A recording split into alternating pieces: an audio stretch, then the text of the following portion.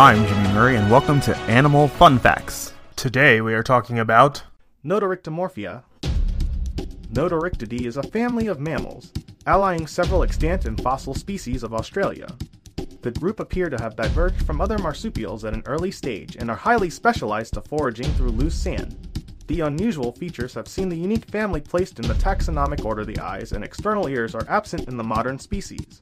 The nose is shielded and mouth reduced in size, and they use pairs of well-developed claws to move beneath the sand. The Australian animals resemble a species known as moles, a burrow-building mammal found in other continents, and were collectively referred to as marsupial moles. The regional names for the well-known animals, established before their published descriptions, are used to refer to the species. The extant notorictid species are subterranean, and are extremely well adapted to moving through sand plains and dunes. These are the two species of genus Notoryx sterling, 1891. The animals are known as Icharachari.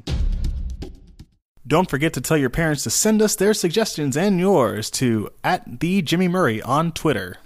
Thanks for listening to this show, and don't forget to listen to our other shows, the Kid-Friendly Joke of the Day and the Dinosaur Fun Facts. Keep learning. End credit theme is Winner Winner by Kevin MacLeod of Incompetech.